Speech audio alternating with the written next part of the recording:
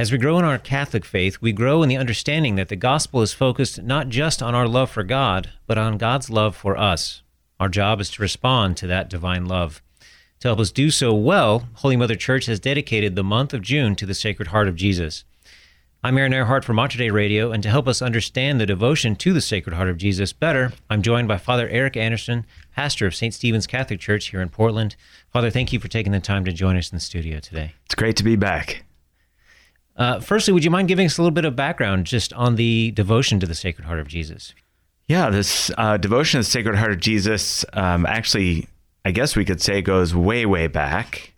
But in particular, in the modern age, we would associate it with St. John Eudes, and then more specifically with St. Margaret Mary Alacoque, who was a visitation nun in France in the 1600s.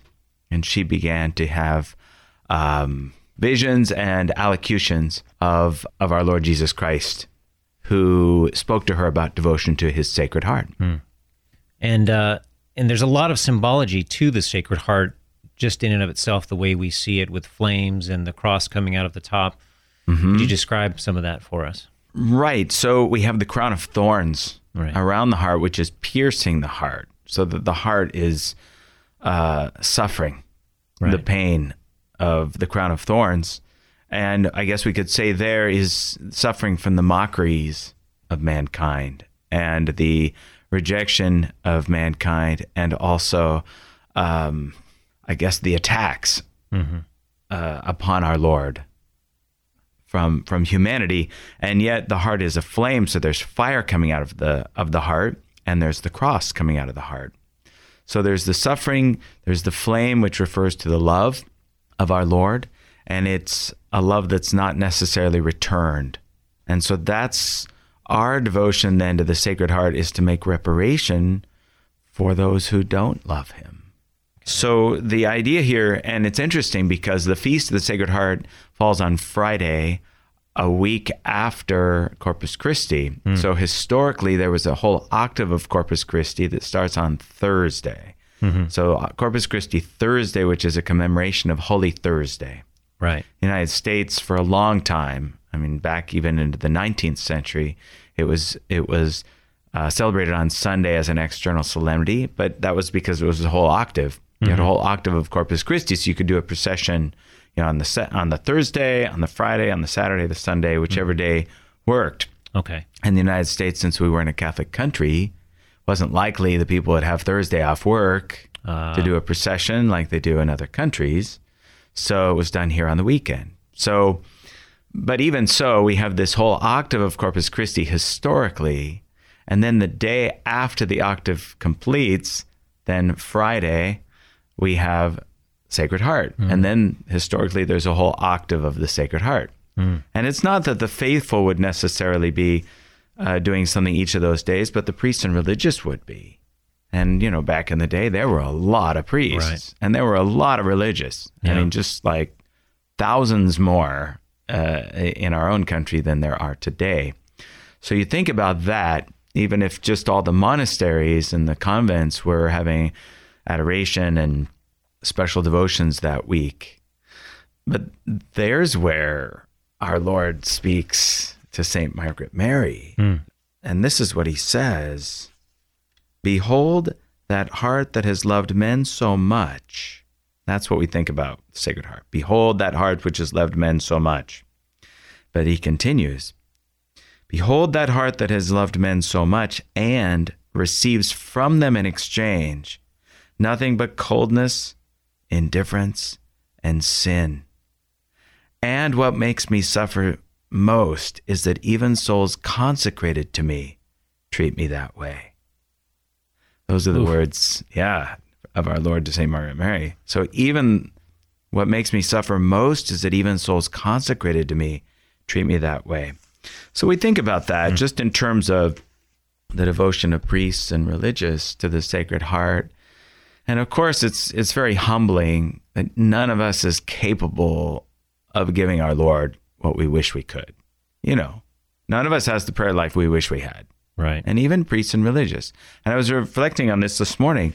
You think about Carmelite nuns or Poor Clare nuns, or you think about the cloistered nuns and the monks and the religious who, they might have some active work, but when the bell rings, they drop it and they go to pray. And that discipline helps them. And the more contemplative cloistered religious, they spend a lot of their time in prayer. But even there, that they are called to something greater. So to whom more is given, more is expected, right? So you think about that. Well, gosh, the Carmelite nuns or, these various religious orders that spend, all their time in prayer. But even there, their minds might be distracted. They might be thinking about lunch. Sure. They might be thinking about, the icon that they're writing that they set down to leave for prayer, or, a letter they were composing, or, whatever it is they're working on. Their minds might be distracted. Their hearts might be divided. And so even there, do they return to the Lord, the love that he desires? Well, on one hand, God understands the limitations of our humanity. At the same time, reparation needs to be made, and our Lord takes that upon himself for us. It's his prompting that we're drawn to make reparation then. Right. And it's a special gift that we have a feast day that allows us to do so, because it's easier to set aside one day to do that. All right, for one day, I can focus my attention on devotion to the Sacred Heart. Mm-hmm. And it's not like saying, well, every day, if it's every day, then I'm certainly going to fall short, like most days. But if it's one day, I can focus my attention for one day on devotion to the Sacred Heart. Mm-hmm. And I could even do so once a month on a Friday. I could focus one day a month on a first Friday for devotion to the Sacred Heart. He's Father Eric Andersen, pastor of St. Stephen's Catholic Church here in Portland, and he's joining us today to talk about the Sacred Heart of Jesus. And you just segued us perfectly right into the First Friday's devotion. Now, this is a fairly well-known devotion, but it's also strangely not a widely practiced one. Mm-hmm. Tell us a little bit about the First Fridays. We get big crowds on First Friday. I wasn't impugning you, Father. No, I know. But even so, when you think about the percentage of the population that is Catholic, right, and then the percentage of Catholics who even go to Mass every Sunday, and then the percentage that actually go to Mass, the percentage of those that actually do the 9 First Fridays, it gets smaller and smaller. Right. And that's not to shame anyone, although a little shame, a little guilt can be very helpful, because we all know that we should be, we all have things we would like to do that we don't get around to. Absolutely. So a little guilt, little Catholic guilt is good. It helps us. But the idea here is that we make reparation for sins against the Eucharist. And that's why the Sacred Heart falls right after the octave of Corpus Christi. Okay. So, and that's one of the complaints that our Lord makes to St. Margaret Mary, is that, priests who celebrate Mass in an irreverent manner, or who treat the Blessed Sacrament in an irreverent manner. So we make reparation for that by means of a communion of reparation. I might be confusing the first Saturdays with the First Fridays there, but we make reparation through our devotion to the Sacred Heart, and then that is connected to the devotion to the Immaculate Heart. We come to Jesus through Mary, to the Sacred Heart through the Immaculate Heart. So we have the 9 First Fridays, and we have the 5 First Saturdays. The idea there is basically it gets you to go to confession once a month, and if we're going to confession once a month, then our spiritual lives can actually make some progress. If we're only going to confession once a year, which is the minimum, it's one of the precepts of the church, we go to confession at least once a year during the Easter season, so that we can go to communion at least once a year in a state of grace. But that's just the bare minimum to say that you're a Catholic in good standing. But you're not making any progress in the spiritual life if you're only going to confession once a year. Great. Well, Father, we are coming up against our break, and we've barely scratched the surface. Would you mind staying with us through the next half hour so we can continue our conversation? I better do so. Okay, great. I'm continuing now my conversation with Father Eric Andersen, pastor of St. Stephen's Catholic Church here in Portland. And we're discussing devotion to the Sacred Heart of Jesus and its tie to the Immaculate Heart of Mary. And we were just talking about reparation for sins against our Lord in the Eucharist specifically. Tell us a little bit more about the First Fridays, because we were just about to get there when we had to go to a break. Okay. Well, the First Fridays are connected to the 12 promises of the Sacred Heart of Jesus to St. Margaret Mary. So the idea here is that we would enthrone an image of the Sacred Heart in our homes, so that if he is not acknowledged as king in our nation, he would at least be acknowledged as king in our home and with our family. But even if you haven't done so, you can still do the 9 First Fridays, but that rounds it out.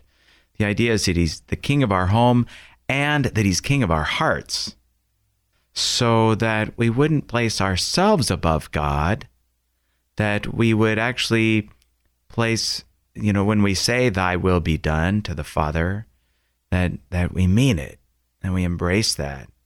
And so all of these external things can help us to get into the internal. Right. We're human beings. We might say, oh, I can love God in my heart, but then as I'm out and about living my life, I just sort of forget about all that. Well, our hearts are going to forget about that too. So it's helpful when we have a crucifix in a room, we're reminded, oh yeah, I'm a Catholic. When we have the Sacred Heart of Jesus enthroned in our homes, we remember, oh yeah, I shouldn't be watching these things on TV, or I shouldn't be, I should remember to eat fish on Fridays, or, whatever it is. And then as we make these 9 First Fridays, which basically means you go to confession, you receive Holy Communion in a state of grace, and you pray some devotion to the Sacred Heart. So you go to your parish church where they're doing the devotions of the Sacred Heart on the First Fridays, and that helps you to fulfill that. Mm-hmm. But then our Lord makes promises. So if we do these things, then these are the promises. And it's not so much like you do this and I'll do this back. It's more like you do this and these are the things that will result from that. Mm. So the first promise is, I will give them all the graces necessary in their state of life. Second, I will establish peace in their homes. The third, I will comfort them in all their afflictions. The fourth, I will be their secure refuge during life, and above all, in death. The fifth, I will bestow abundant blessings upon all their undertakings. Which might mean, an abundant blessing on all your undertakings might mean that if you're not undertaking something that God wants you to, it will fail, and that's a blessing. Thank God I failed at this, because it's not what I was supposed to do. Uh-huh. That's a blessing upon all my undertakings. Mm. The sixth, sinners will find in my heart the source and infinite ocean of mercy. The seventh promise, lukewarm souls shall become fervent. The eighth, fervent souls shall quickly mount to high perfection. 9, I will bless every place in which an image of my heart is exposed and honored. The 10th, I will give to priests the gift of touching the most hardened hearts. The 11th, those who shall promote this devotion shall have their names written in my heart. And 12th, I promise you in the excessive mercy of my heart that my all-powerful love will grant to all those who receive Holy Communion on the first Fridays in 9 consecutive months the grace of final perseverance. They shall not die in my disgrace, nor without receiving their sacraments. My divine heart shall be their safe refuge in this last moment. Well, if that's not motivation to start doing the First Fridays, I don't know what is, because like half of those would be amazing. Yeah. We're speaking with Father Eric Andersen, pastor at St. Stephen's Catholic Church here in Portland, and we're discussing devotion to the Sacred Heart of Jesus. There's many aspects of this devotion, but you mentioned one thing, King of our hearts. For a country that is not used to having a king. We see, we call ourselves a democracy. We're a republic, Right. voting, independent, that rugged individualism Yeah. style of thing you see in a lot of American culture. Having a king is maybe a foreign concept to some American Catholics. Well, maybe a good way to put that is that he's the father of our hearts. A king is a father, Right. basically. And if we look at the best examples of kings or emperors, we find loving fathers like Blessed Karl of Austria, Okay. who is an emperor and a king, and actually consecrated his family, I think his marriage, to the Sacred Heart, the Immaculate Heart. And of course, a lot of Catholics have a great devotion to him. Yeah. And a great hope for a sense of restoration of Christendom. Now, the idea there is that it's true. We don't live in a monarchy, but there's a romance about this sense of the return of the true King, who will come to make everything right once more, and he will conquer the wicked and cast them from their false thrones. Right. And he will restore peace and justice in the land. You can just look at Tolkien and the Return of the King, and this. Sure. Everybody's rooting that Aragon will, be restored to his rightful throne. Mm-hmm. And there's this sense of hope that if the right man, if the rightful king is on his throne, then all will be well. And it's when a loving father is the spiritual head of his family, and living a holy life in sanctifying grace, and respectful and loving and honoring his wife, and caring for his children and providing, then everybody's at peace in that home. Mm-hmm. A right ordered relationship ordered to the Lord. Right. Yeah. And so that's where these promises of the Sacred Heart, for those who have a devotion to him and who practice these 9 First Fridays, if the Lord is king of our homes and of our hearts, then regardless of how dysfunctional our family might be, regardless of how our country might be falling apart, or the world is at, conflict and chaos, and our city is just, state of disorder and whatever. Well, but if he's the king of my heart, well, I'll be at peace, and I'll have what it takes to get through whatever comes. The peace not as the world gives it. Exactly. Right. He's Father Eric Andersen, pastor of St. Stephen's Catholic Church here in Portland. We could go on and on and on, but we have a show to do. So before we go, would you leave us with a prayer and your blessing, Father? Yes. In nomine Patris et Filii et Spiritus Sancti. Amen. O Sacred Heart of Jesus, for whom it is impossible not to have compassion on the afflicted, have pity on us poor sinners, and grant us the grace which we ask of you through the sorrowful and immaculate heart of Mary, your tender mother, and ours. Amen. Amen. O most Sacred Heart of Jesus, make our hearts like unto thine. O most Sacred Heart of Jesus, have mercy on us. O most Sacred Heart of Jesus, have mercy on us. O most Sacred Heart of Jesus, have mercy on us. Nomine Patris et Filii et Spiritus Sancti. Amen. Father, thank you so much for taking the time to come in and join us today. So fun to be here. It's been a while.